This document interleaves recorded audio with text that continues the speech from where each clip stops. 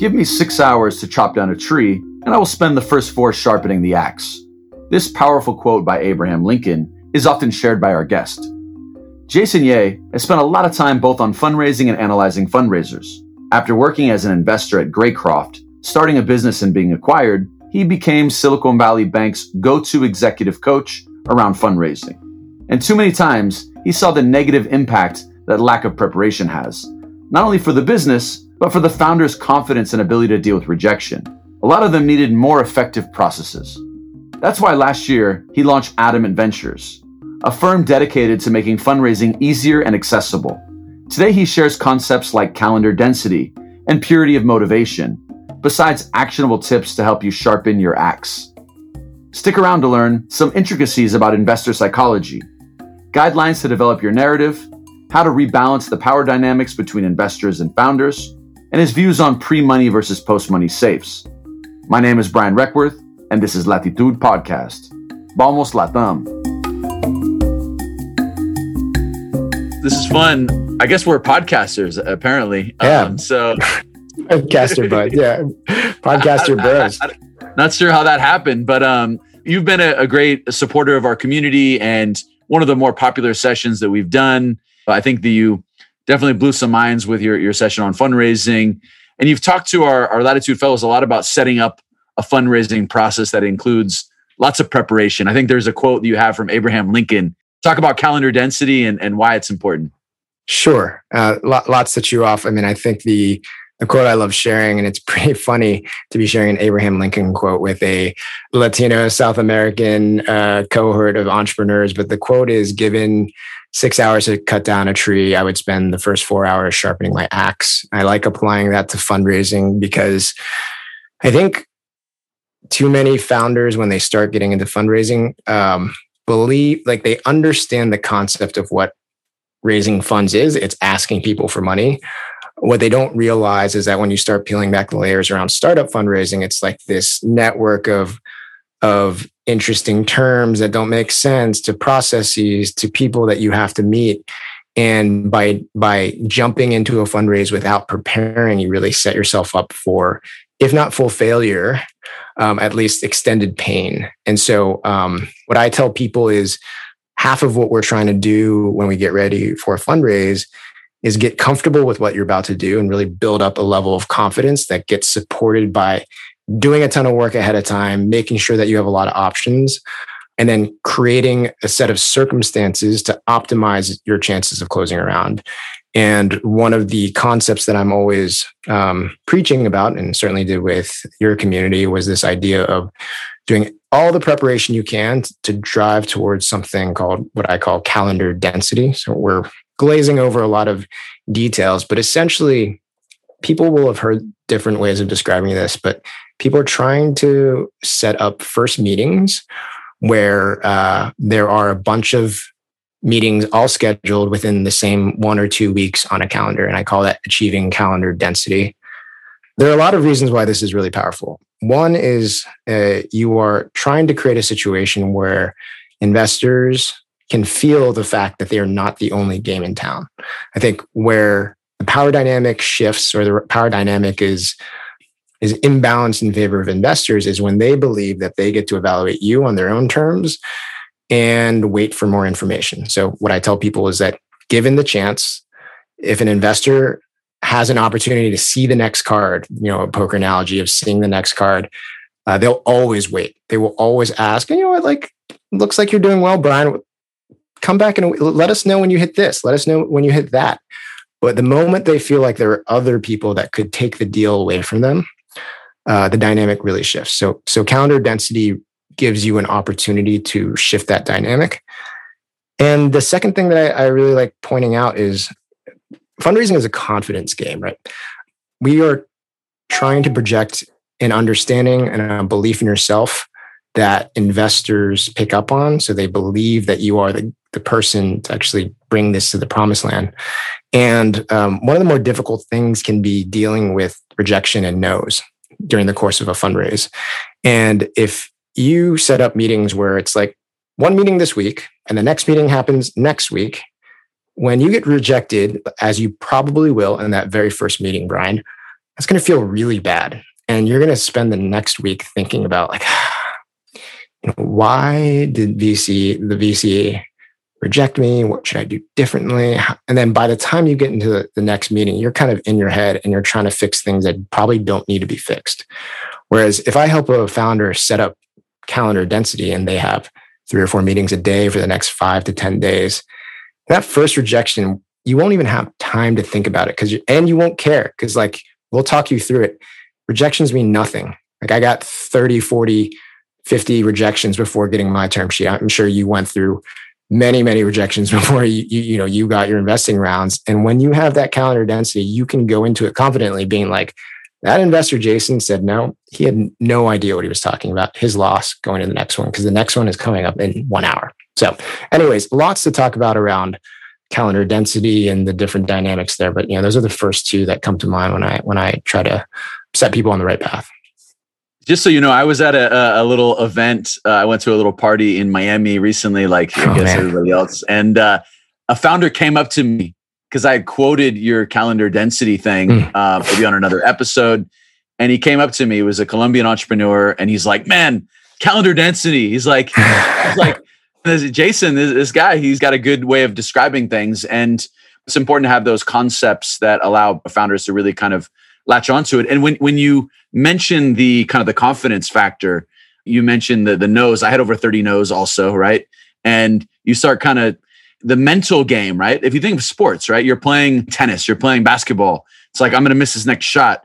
At the moment you have that doubt, like, Steph Curry is like, he thinks he's making everything. Like there's just no doubt when he's playing. Fill in the blank, the athlete, top of their game. And so, having that ability to kind of put that next shot on goal and having that right around that option, it'll give you that confidence. And so that totally makes sense. So how did you deal with the no's in the past? What's the recommendation there when you do get a no? Because you start doubting yourself, right? Which is what you don't want to do. Yeah. I think I had an irrational confidence in my ability to get stuff done. Looking back on it, I'm like, man, I really should not have been that confident given how I did things. Whether it's an irrational set of confidence or just the preparation and the iteration around your own story to know, like, look, there is a reason my company exists. And I know why I'm the founder to do this. It's some really touchy-feely, crystally self-work that you have to do around why you start a company. Like I usually set founders on this path of doing like this worksheet, which I'm happy to share with your audience. I call it my purpose and drive worksheet, where it's like, you're asking yourself the hard questions of like, why are you doing this business? Are you doing it for the right reasons? Are you ready to go and get this done? Like, is this a company that you're doing because of external validation, that you want to be a startup founder because people think that you should be a startup founder? Or is it something that you really, really want to do? And if you can come to terms with that, I think that confidence starts generating itself and sort of feeding off of itself. So that's the first thing I would say. And then the second thing I'd say is understanding that you have a very specific narrative, and you should have a very specific narrative that won't be for everyone. I think that's something else that I tell people. I want you to have a very specific story that won't be for everyone, and that's okay. Allows you to go into meetings and hear no's and be like, that person didn't get it. That person wasn't for me. All right, let's move on to the next one. I think that realization is really powerful because one of the mistakes I see founders make a lot is that they want everyone to love them. They want everyone to like them. And so the mistake you'll see is that they will start with a story and start modifying the story to try to make it like lightly interesting to everyone. They might take a meeting with Brian, and Brian's like, you know what? Kind of like what you're doing, but really the subscription model is kind of what you should be thinking about. So they step away from that. They're like, oh, okay, well, the next time I pitch, I'm going to say these things and maybe I'll throw out subscription because Brian said he would like subscription. And so you tell this variation of your story that adds subscription. And the next person's like, oh, that's kind of cool too. But you're going full B2B. Like, have you thought about B2C at all? And you're like, oh, okay, well, and so you start Frankensteining this diluted version of your story because you want to like lay traps for people to get lightly interested. And what I tell people is they end up by trying to be everything to everyone, they water everything down. You become lightly copacetic, to every investor that you see, but you become not that interesting to the investor that has been looking for like a very specific vision. So like I actually tell people like the other way to get confidence is that you're looking for the investor that is trying to think like you. You're not trying to be everything to everyone. And that means you're going to go and run into a lot of no's. And that's okay. I think building yourself up and getting ready for no's is one of those ways that you sort of generate the confidence that is necessary to get through it. I love the fact of it's authentic too, right? Like, I mean, what do you really believe? Where's your conviction lie, right? Yeah. Because the investor can like they can smell from a mile away when you're just kind of like to serve them up something, right?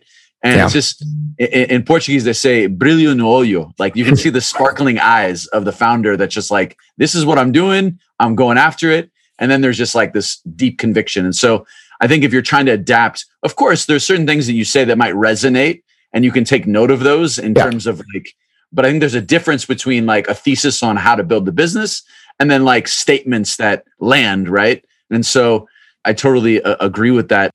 I'll say one really quick thing. Well, two quick things. Part of like trying to figure out if you have the confidence in your business might lead you to not do your business.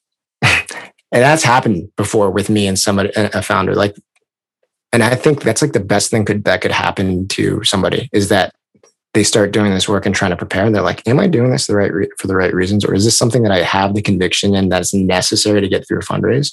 So that's one thing. And then two, you spoke about the Portuguese term. We actually had a live session for my class, and a guest speaker came on, Sarah Zayani, the general partner at Global Founder Capital. And we were talking about this concept of the passion that she's looking for in founders. And she shared this term that I'm going to start using all the time. And I hope you can use it too. Attribute it to me.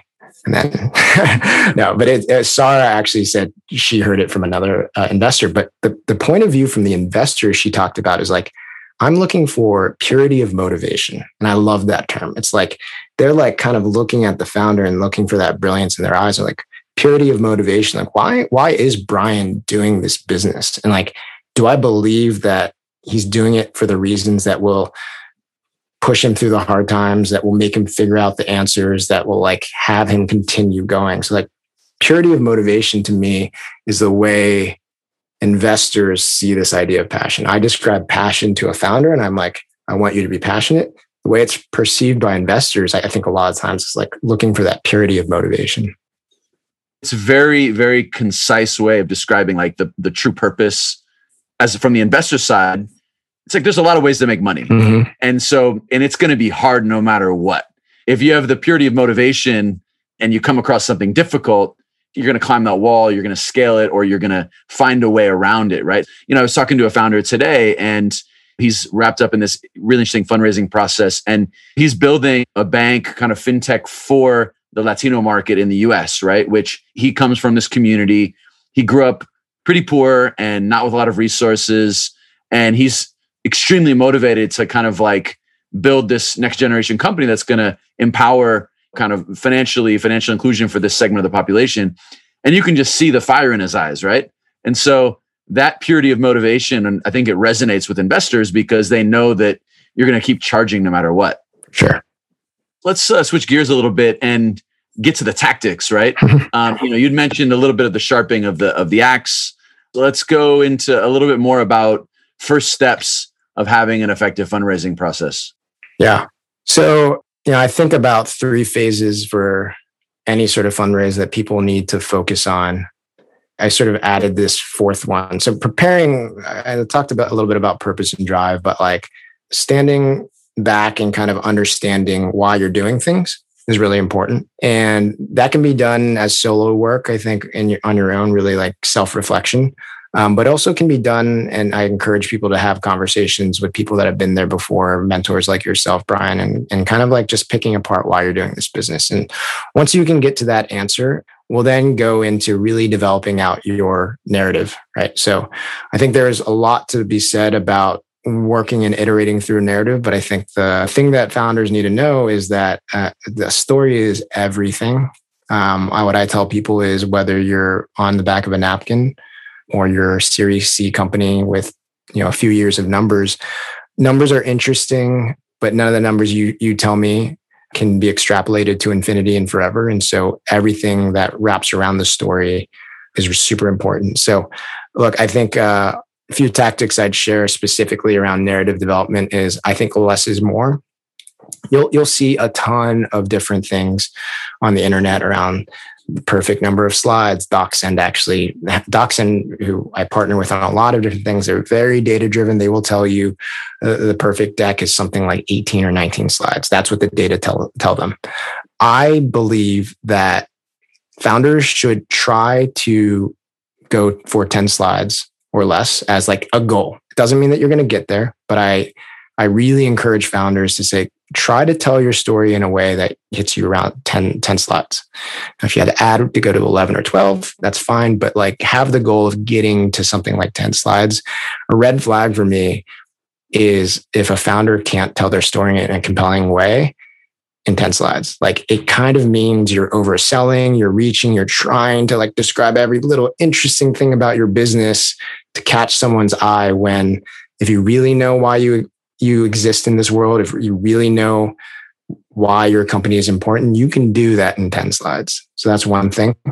And then the other tactical thing around narrative deck that I'll share, just so we could spend 5 hours on narrative deck. But the other thing I'd say is people will read about the 12 slides you need in a deck, or like the things you need to say. And you'll see like problem, solution, why now, vision, business model, like a lot of different things. And I kind of cringe at very prescriptive direction around narrative and deck creation, because I just think every story is different. Every story requires a different lead into how things like are presented in a way that an investor will really consume. And so what I challenge people is, I call it like the 4 features of a deck. There are 4 things that I think you really, really need. I think you need to describe that there is a problem or a need. I think you need to describe the solution. I think you need to describe that this is a big idea. And I think you need to describe that you are the team, that your team will be successful in doing those things. Now, those aren't 4 slides. Those are 4 things that need to come across in your deck. It could take you 3 slides to describe your problem. It could take you 3 slides to like talk through a solution. The idea that like, there are things like vision and why now, like those are interesting slides. And I'm not saying those shouldn't be there, but like, it doesn't have to be so prescriptive as long as you're able to cover in some sort of organization of slides, those 4 features.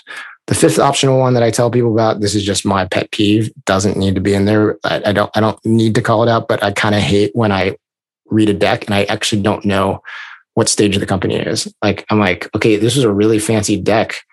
Have you been around for 10 years? Did you even launch this product? I really hate that. So don't obfuscate where you are. That's just my personal pet peeve. So I'll pause right there so we don't overtake the whole podcast on just talking about narrative and deck. But those are 2 tactical things I think you can take away. No, I mean we can always have you back, man. You've got a lot of knowledge. I like going deep rather than wide. So a pet peeve for me is seeing like a big list of advisors, right? For each company. Like that's like, to me, is an instant like, do these people invest in your company? Or are you like just handing out equity? And what's the deal? Yeah. That's a classic kind of mistake of a rookie mistake. Don't hide behind names. Don't hide. If you're going to put an advisor, they better be able to like jump on the phone with me tomorrow. Yeah, exactly. And they better be world class. I love this. The advice on the slides. Let's just summarize. I mean, simple is better. Less is more. Try to distill it down into a balsamic reduction sauce. Yeah.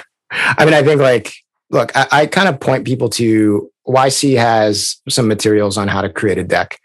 I actually think it's a bit misleading because YC talks about how they create decks and how they push their founders to create decks. If you've been to a YC demo day, I mean, Brian, you've probably been to a couple. I've been to a few. Their decks are like 1 word per slide. They have this framework where it's like, you need to be able to communicate to the people in the back of the room. So there's nothing on the slide. I think they go a little far. I think they go a little bit far in simplicity because they can, right? And by the way, your community probably will be able to draft off of the brand of Latitude, if not already very soon. But like when you read YC's description of how decks are, it is so bare bones simplified, because if you are a YC company, you can do that. You get to draft off of this the brand value of YC, and people then lean into wanting to learn more. So that's something that they do get right that I share with people. And just throw this other thing is that like people make the mistake of thinking that their deck is going to close the investment. Like it needs to show every little thing because like they're going to look at this and then invest. The deck is really just the tip of the iceberg, right? It's the ability, it's the first thing, it's the entree into who you are so that they will spend more time with you and then make the full decision to invest. So, that's what you'll see with YC is that these incredibly simple decks. And you're like, well, it's YC. And the basic story was interesting. I think I'm going to spend more time here babbling on about simplicity, but simple is better. Like it's worth emphasizing, man. I mean, I see decks that come in just like this crazy monster of slides of text all over the place. And it's just like, I don't get through it. Like, I mean, you look at DuckSend's data, I'm sure people just next. They don't spend the time on it. 3 minutes a deck. That's kind of the average. 3 minutes a deck. I mean, like that's nothing, right? And something to your point is a lot of inexperienced founders think that you're walking into VC or on Zoom and you're walking them through each slide. And like, I've never closed a deal with me presenting the deck. Like it's always a conversation, right? Give me your thoughts on that. And is that just me or is that what you're seeing in most cases? So there's a lot of conversation around this. A lot of founders will come to me and they'll say like, I don't like decks. I don't present well around decks. And I'm like, okay, let's still create a deck for a couple of reasons. The deck is also the slide-by-slide representation of your narrative, which I've told you is kind of what you're selling. There are a few points about the deck that make it valuable, whether or not you hate decks. The first is that it can be sent around, right? Like I'm always trying to drive towards meetings that without sending the deck in the first place, because it means that the investor is like, has some other reason to be spending time with you. But you will always get some investors that need to see the deck. So you want your deck perfect. We want a great deck that you can send out. Second, I think a lot of founders sort of believe their ability to pitch without structure behind them is way overblown. They're like, I don't do well like presenting against the deck. I'm so much better naturally. I'm like, all right, pitch me, And we start going through it. And I'm like, yeah, like not following you. You're kind of rambling on this direction. You're not driving towards points that are going to be important. I think you should have some structure around you. And so what I tell people is like, you don't need to be like, Brian, all right, slide 1, let me tell you about slide 1. Slide 2, let me tell you about slide 2. Like, let's go through this deck together. But it can be really powerful to have the deck. Some great founders have said like, I send a deck and I want them to read it beforehand. And then I want to have a conversation about it. And when I start my presentation or when I start my pitch or a Zoom meeting, I'm like, hey, do you have the deck up? Okay, good. I want to make sure that you have it in case we need to refer to it. But let me just tell you a little bit about, Adamant Ventures. I want to tell you about where I came from and where it started. And the fact that the deck exists or that the deck could be screen shared when you needed to, or that you could say, hey, like, I don't know if you have it in front of you, like slide 4, where we have the market, like that's what you really need to focus on. There's something really powerful about having the organization structure of a deck around a pitch that one allows you to, if you stumble because you're just like, oh my God, like for whatever reason, I'm starstruck by talking to Brian, you can be like, all right, like look at the deck and kind of, it'll set you back. It'll like snap you back. And I think having that crutch, no matter how good you are, you're going to have bad days. You're going to have days when you had 5 back-to-back pitches and the 5th one is going to be terrible, or it's going to be much worse than your first, and you're going to need a crutch. And the other thing is like, look, I'm a big fan of appendices. I'm a big fan of what I tell people is 5 meetings in, you'll probably get 80% of the good, hard questions that you could get in a pitch. And I always want my founders, after they have a really tough question, to come back home and be like, all right, how do I answer that question great? In fact, I want you to create a slide that is like, this is my perspective on this question. And that's going to go in your appendix. And so the other enhancement part of a deck is even if you're not presenting against it, if you go, well, you know what? Like, I don't know how Latitude competes with YC when YC is going global or on deck. And you're like, oh, that's really interesting that you say that. I have a slide that I want to share. Like, if you just go to this, it like will blow people's minds that you've been so thoughtful about these things.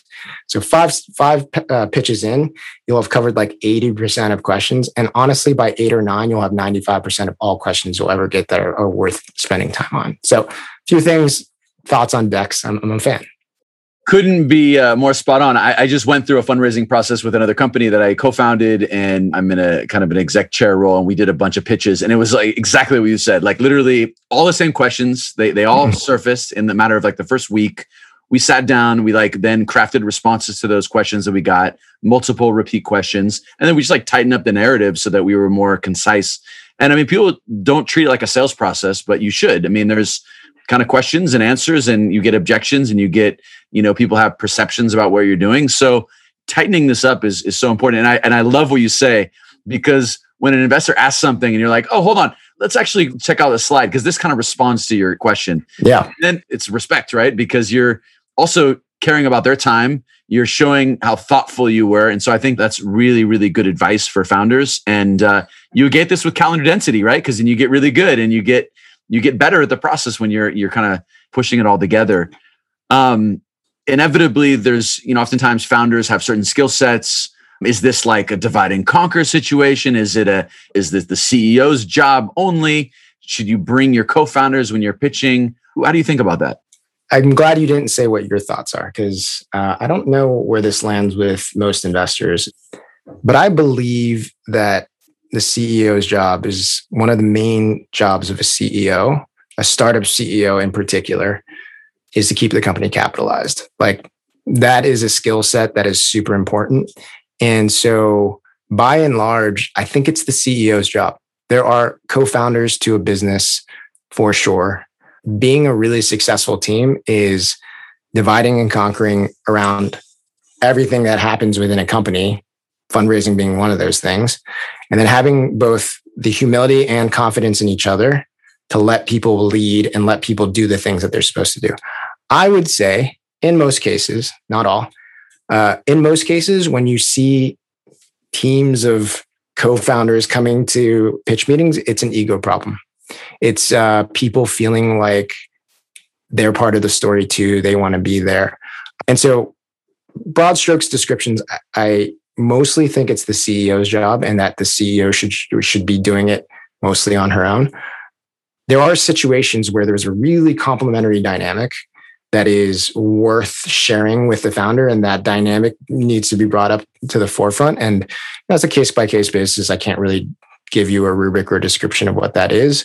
But in those cases, I get why that happens. And then, sometimes deeper into a process, when a more technical point of view, or like, diligence is being done live, where you need your technical co-founder, that thing makes sense. But I think it's, from the start, it should be the CEO doing it. And by the way, that's kind of the CEO protecting her co-founder's time, right? Like, fundraising takes so much time to do well, and the company still needs to be run. Like, product needs to be put out, stuff needs to get done. So like, the CEO needs to be, shielding her co-founders around stuff like fundraising, which is just super time consuming and doesn't move the company forward. All it does is move capitalization forward, which is his or her job. In my book, I read the number one job as a CEO is just don't run out of money, right? That's your number one job. So, I mean, this is a big part of it. And not to be boring here, but I agree with you. I think that there's circumstances, right, where, you may, depending on the type of company, if there's some kind of very deep technical thing that is an absolutely critical part of the business. And there is a sequence of things, right? It's a second or third meeting, maybe you might bring in, some kind of deep reinforcement. And eventually the investor is going to want to meet all the founders, but you've got to line up everybody first, and you've got to get kind of that initial interest. And then there's going to be deeper diligence. So I agree that the only thing I would disagree with is maybe for like a pre-seed company where you don't have a product yet, you probably want all the founders pitching, because you need the money to build the product. And so you might as well put yourself to good use. So that's the only kind of difference of opinion. But these are all kind of stage-oriented questions. So it's hard to have a swath of all scenarios thrown into one. Now, let's talk about psychology, because this is a fascinating topic for me. I feel like the best entrepreneurs and founders that are successful they oftentimes just deeply understand just this investor psychology. 100%. And I wish founders had a better grasp of that. What's our kind of Psych 101 for investor world? It's why the first session in my course is founder mindset and investor psychology. I think they are the first principles that drive everything tactically that you do as an elite fundraiser. So I'm glad that you pointed this out, and so that it doesn't feel so hand wavy. Like, what I would say is, Brian, you've been in sales. I think you've been in sales.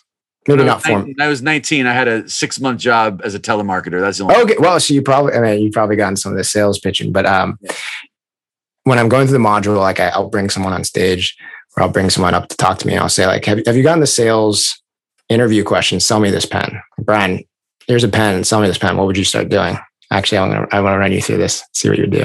Man, it's been a long time. I would definitely talk about the output of the pen versus the features of the pen. I would describe the beautiful letter that it writes. And this is a perfect pen for calligraphy if you're into, I'll pause you there because you missed, most people miss this, but actually what great sales training does is they say, like, you should actually go, if I were to sell you this pen, I'd be like, oh, okay, so I have this pen.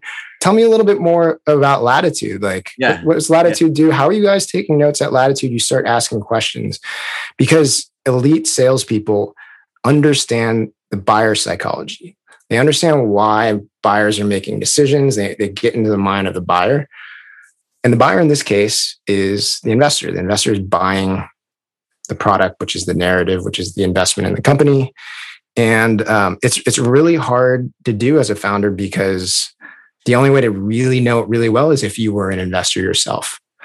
So we spend a lot of time trying to unlock that understanding of what are the motivations of an investor. And, if I were to give someone, whoever is listening to this podcast, some homework, I'd say, some of the homework that I give my students are, go to Bessemer's open source memos and read those memos, disregard everything that has to do with numbers, and just read the sort of subjective, qualitative stuff that they write about how they make decisions. Like, some of that is really interesting.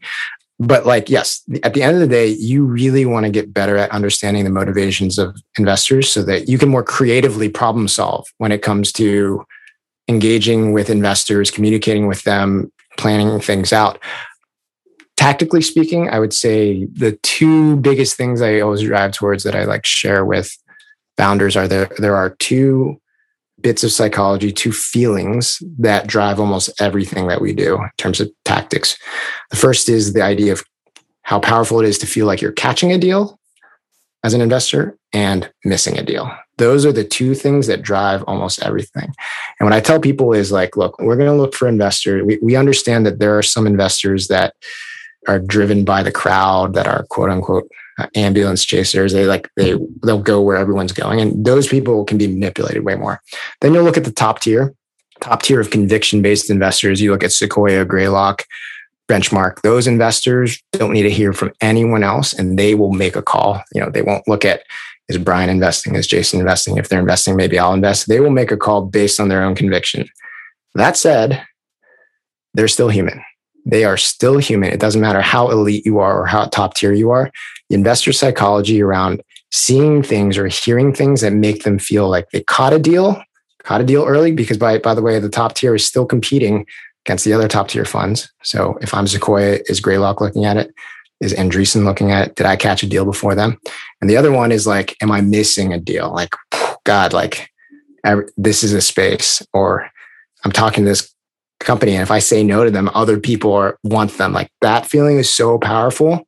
So if you can really deconstruct that and understand those two things, it will kind of lead you in the right path for most other decisions around how you engage with investors.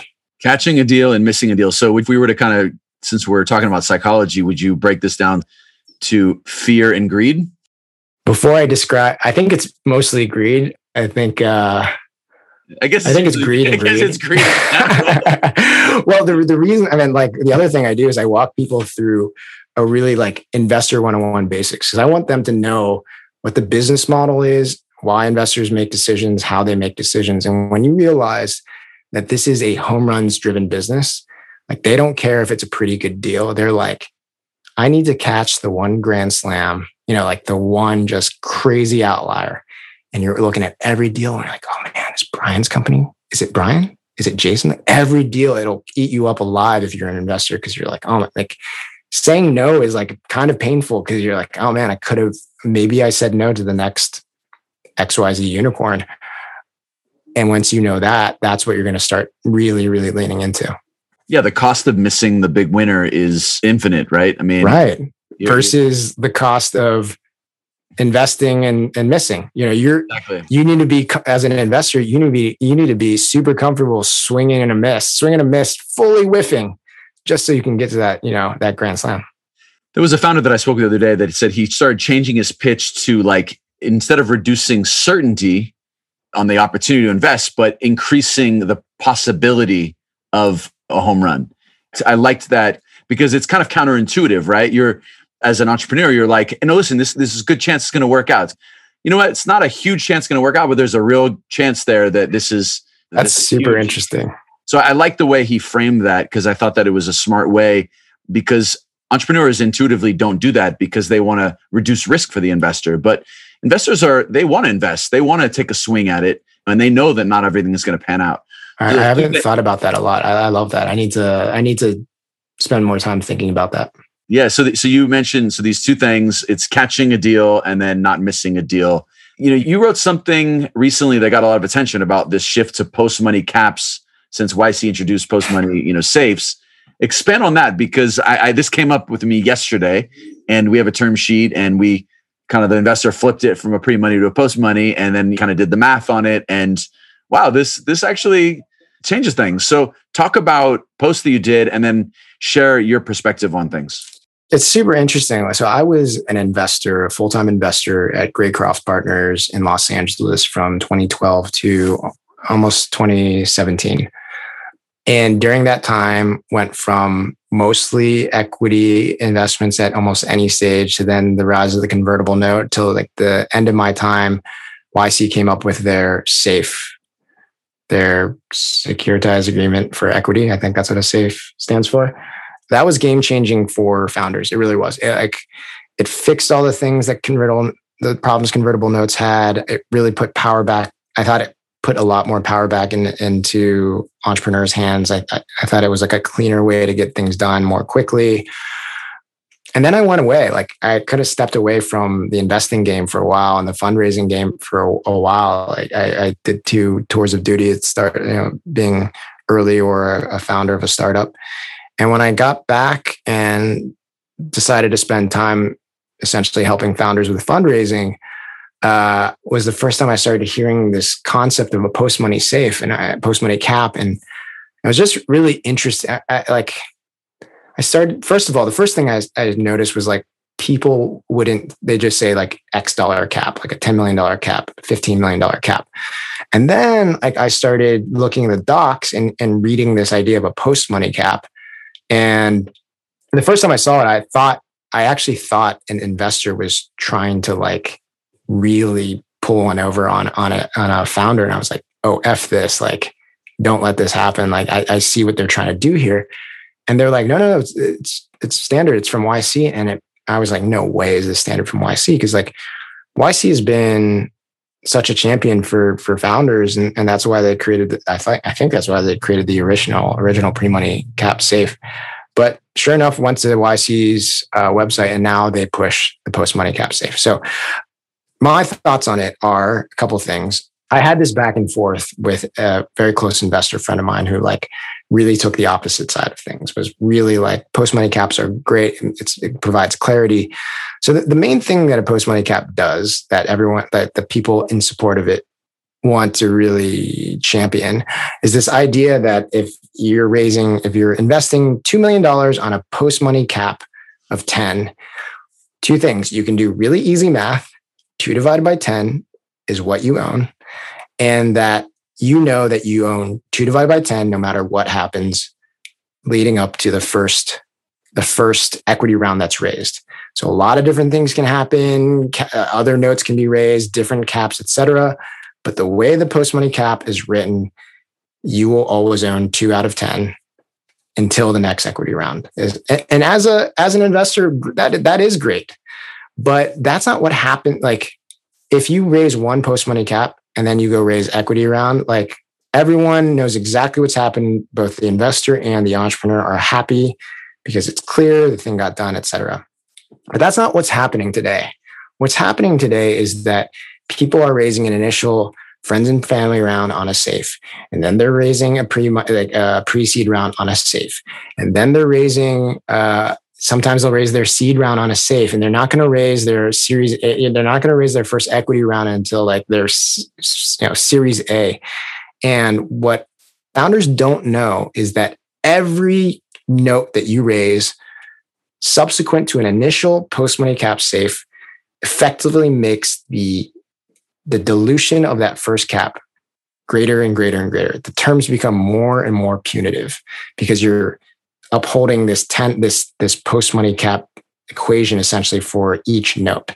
And so I think it's just really, really misleading. I'm actually almost always encouraging founders, if you have the leverage to quote a note, quote it in a pre-money safe.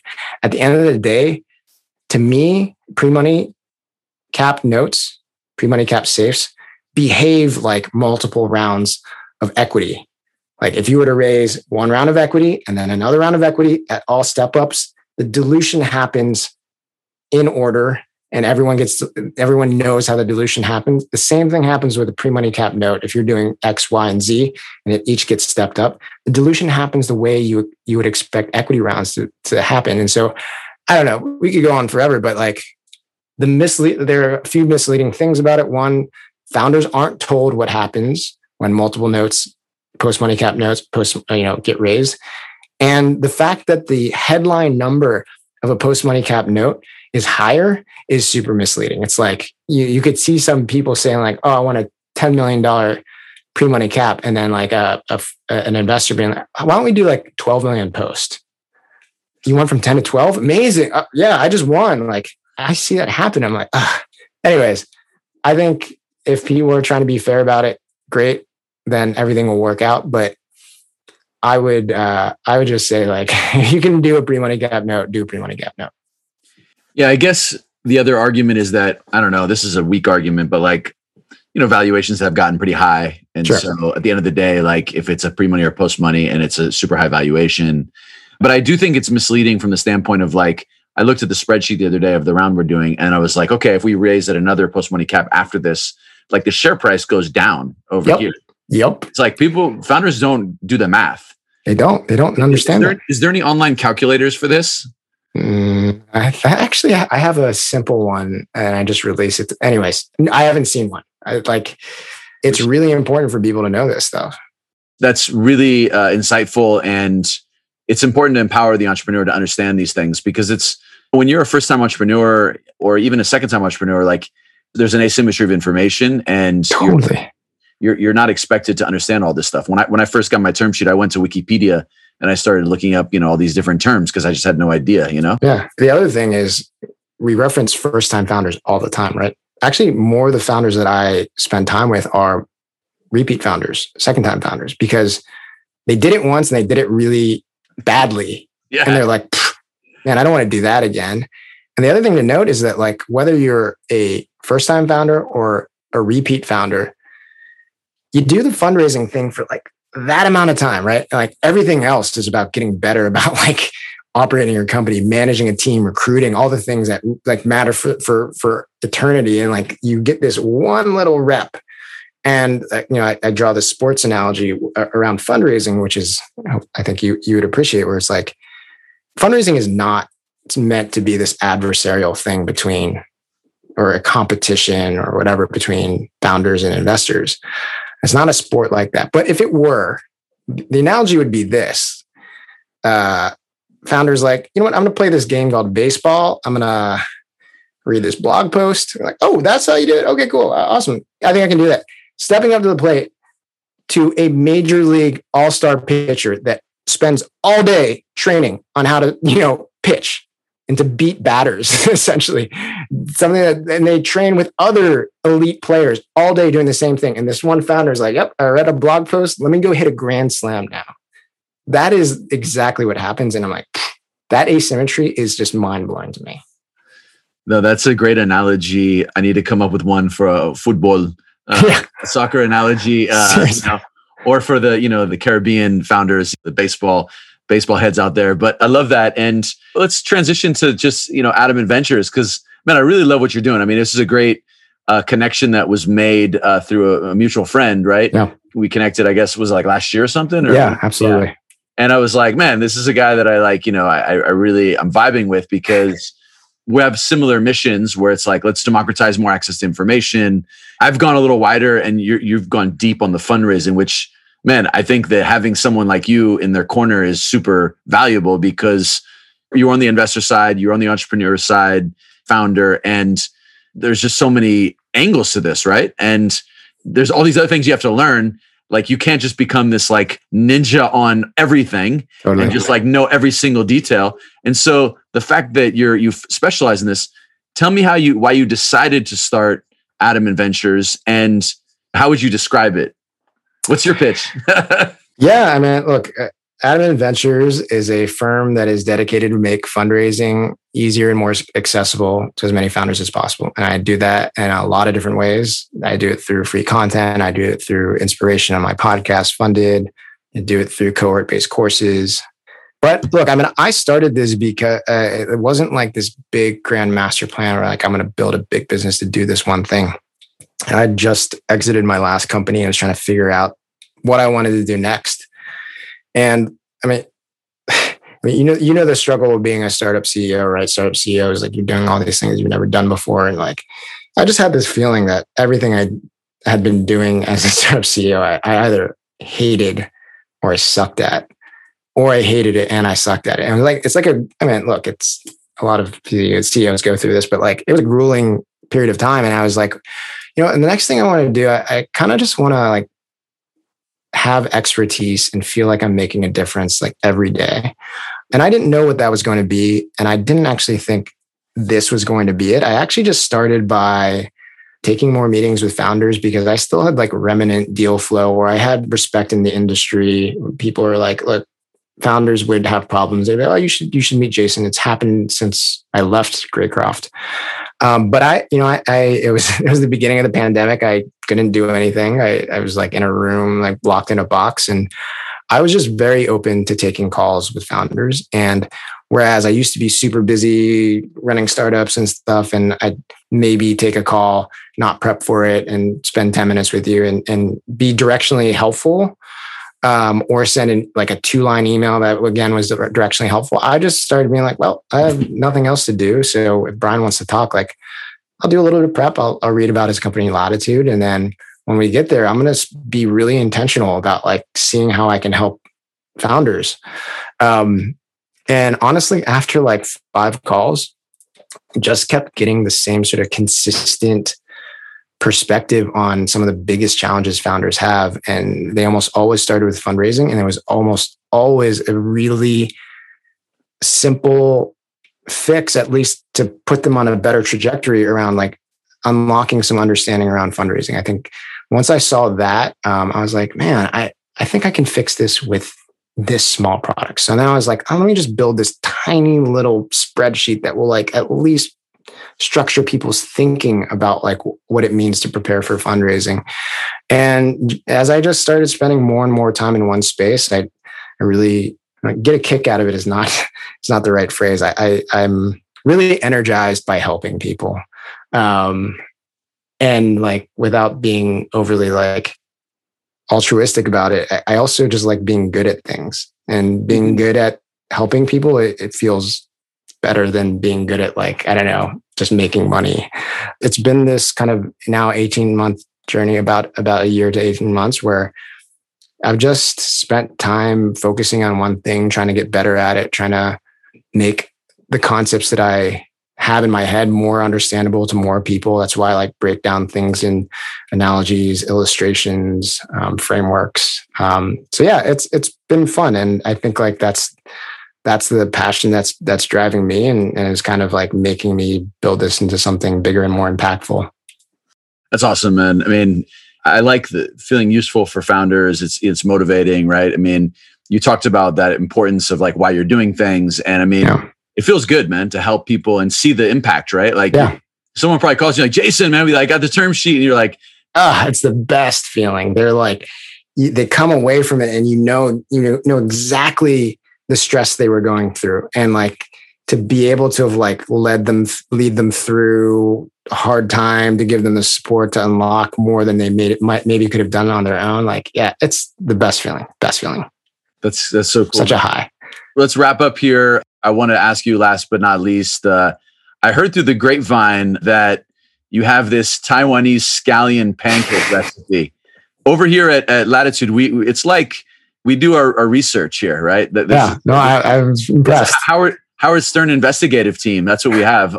So tell us about that. And given that you're only 26 minutes away from me right now, I mean, like we gotta have a beer in person at least, very minimum. So close out with this scallion pancake recipe and drop it on our audience here. All right. Well, I'll let you know that. So I'm Taiwanese, and out of college, I moved to Taiwan for 6 months to essentially avoid starting the real world. And while there, like, I discovered a version of something that probably people have eaten in many Chinese restaurants, this little flat, like doughy disc called scallion pancake. But the Taiwanese version of it is different. Like, there's a street version of it that's super fluffy. It takes on some like closer to naan-like qualities. Anyways, I kind of get obsessive about doing things and making things better sometimes. And part of it was like a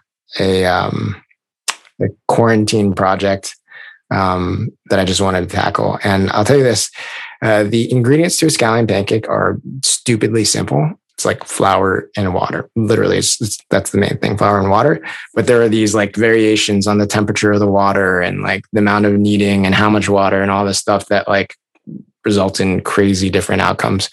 Long story short, I solved the problem. I make an incredible scallion pancake. So Brian, if you or any of the listeners can nail me down one of these days, I will make an amazing scallion pancake. Blow your mind.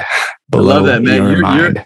You're a man of many recipes, recipes, deck recipes. I mean, scallion pancake recipes. I will say at the end here, just to give a nod to my father, who grew up having pancakes every Sunday. So they're not fanciest pancakes, just banana pancakes, whipped cream, walnuts, blueberries, strawberries, some, of course, maple syrup, because you can't have the fake stuff. So I have an appreciation for pancakes, but I like exotic nature of what, the way you describe it, because similar to you, I spent 6 months avoiding real life, and traveling in another country, and, that had a huge impact on me. And so I think it's an important thing for any kind of like someone young that's out of college, just to kind of experience life. And so it's cool that you came away with that amazing recipe and you keep on passing these other recipes out there.